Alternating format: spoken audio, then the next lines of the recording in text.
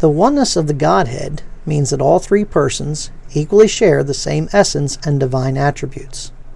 As such, the three persons, Father, Son, and Spirit, are each referred to as God. Acts 5:3 and 4. Peter said to Ananias, "Why has Satan filled your heart to lie to the Holy Spirit?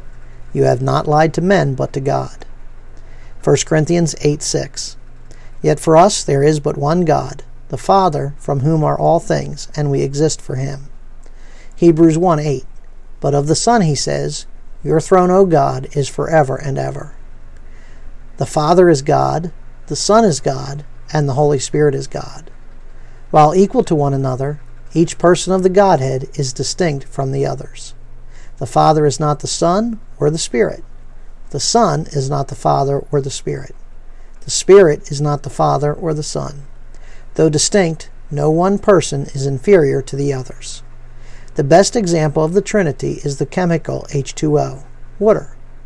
Water can exist in all three states, gas, liquid, and solid, without changing chemically. When an ice cube sets out and begins to melt, H2O exists in all three states at the same time. As ice, the water is in a solid state. The melting of the ice produces both steam, a gas, and a puddle, a liquid. That they share the same essence and attributes demonstrates the unity within the Godhead. Deuteronomy 6:4. Hear, O Israel, the Lord our God, the Lord is one. While all three persons share the same essence and attributes, the Godhead is undivided.